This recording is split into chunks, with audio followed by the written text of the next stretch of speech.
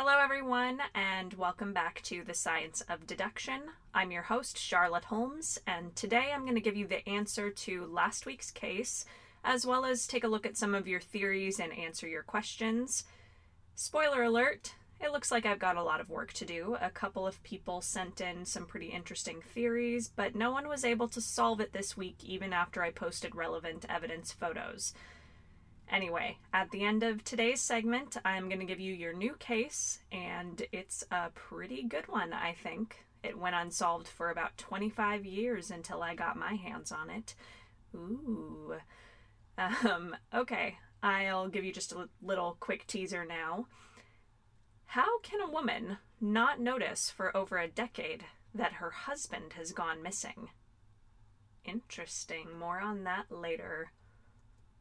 First off, your questions. Now, the inbox was pretty light this week, but I guess that's understandable since it was only the first segment. For some reason, someone wanted to know if I had any tattoos.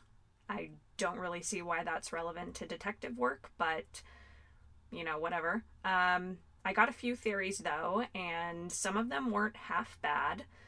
One listener picked up on the connection between the well-dressed man and the woman in the red dress and the waiter, and that the waiter and the woman were working together, and you were absolutely right. There's totally a scandal to be unearthed there, but it has nothing to do with murder.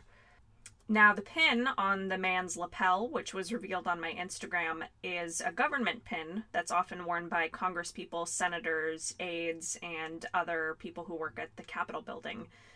Now, this happens to be Washington State Senator Pete Jones, and his political opponents had been trying to topple his upcoming re-election campaign with a scandal. Now, Pete, you see, has been rumored to favor a certain class of call girls for some time, and his opponents wanted to try to catch him at it.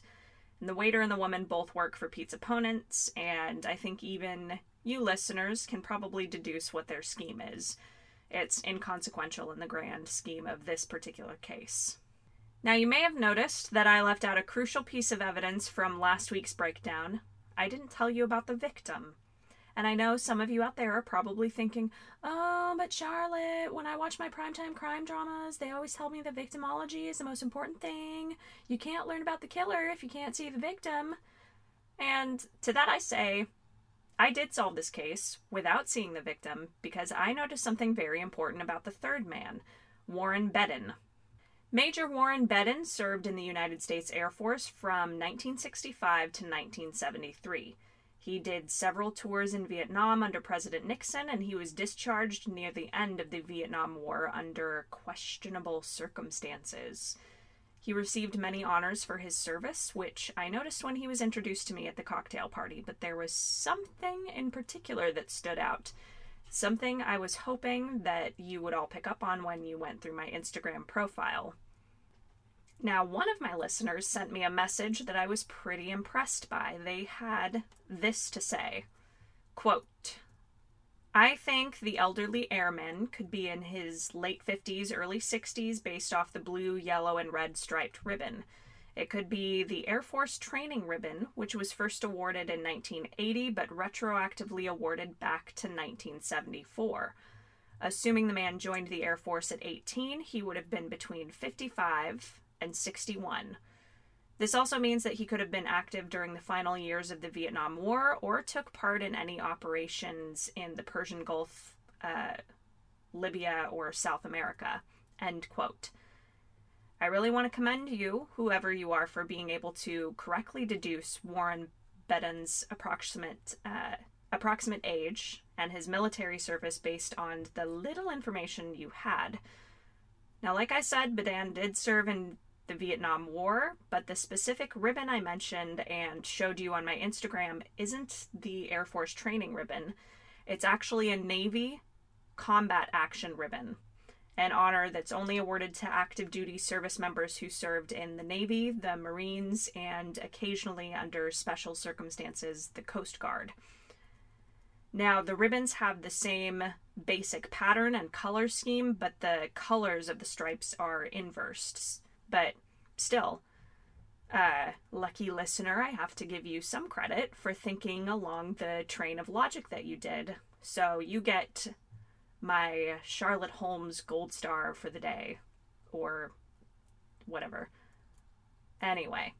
Now at this point, if you're following along, you're asking yourself the same question that I did. Why was an Air Force veteran wearing an honor only gifted to other branches of the military?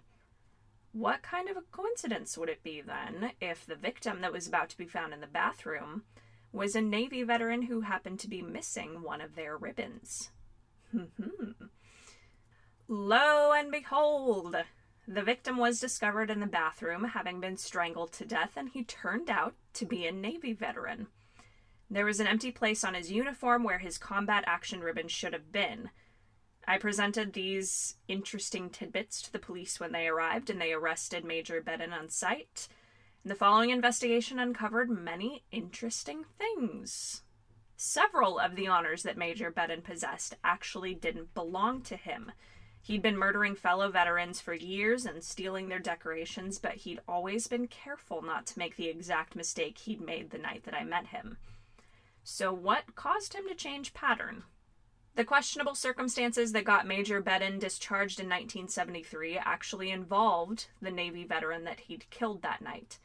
There was an altercation between the pair of them back in the Vietnam War that Bedin claims was the other man's fault, but Bedin was forced to take the blame for it and retire from his service prematurely. That event triggered him to go on to his other killings and regain the honor he believed he'd lost. Now, when he met the Navy vet at a fundraiser, this cocktail party that we all attended, he couldn't resist the opportunity to enact his revenge. Now, this is a complex story full of lots of pieces and loose threads, as you can see, and pulling on any one of them would have unraveled the whole thing. I happened to be in the right place at the right time and noticed the right thread to pull.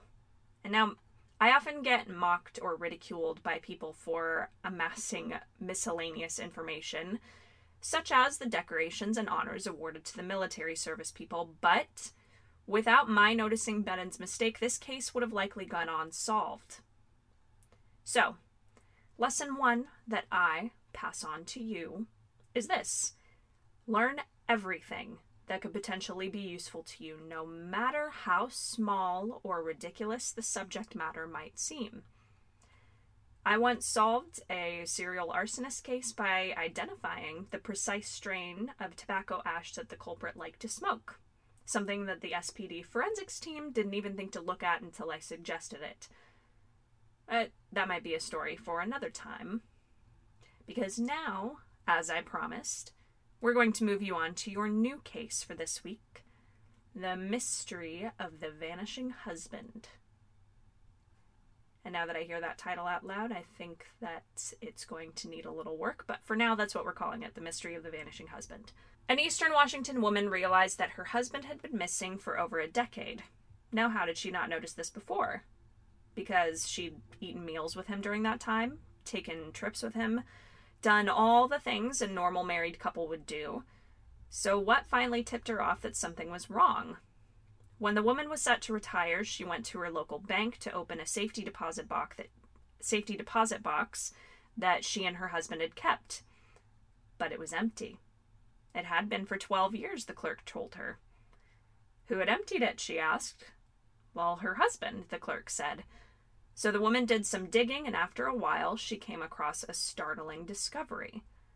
The man she'd been living with over the last few years wasn't a fingerprint match for her husband. She'd been living with an imposter. So where did her real husband go?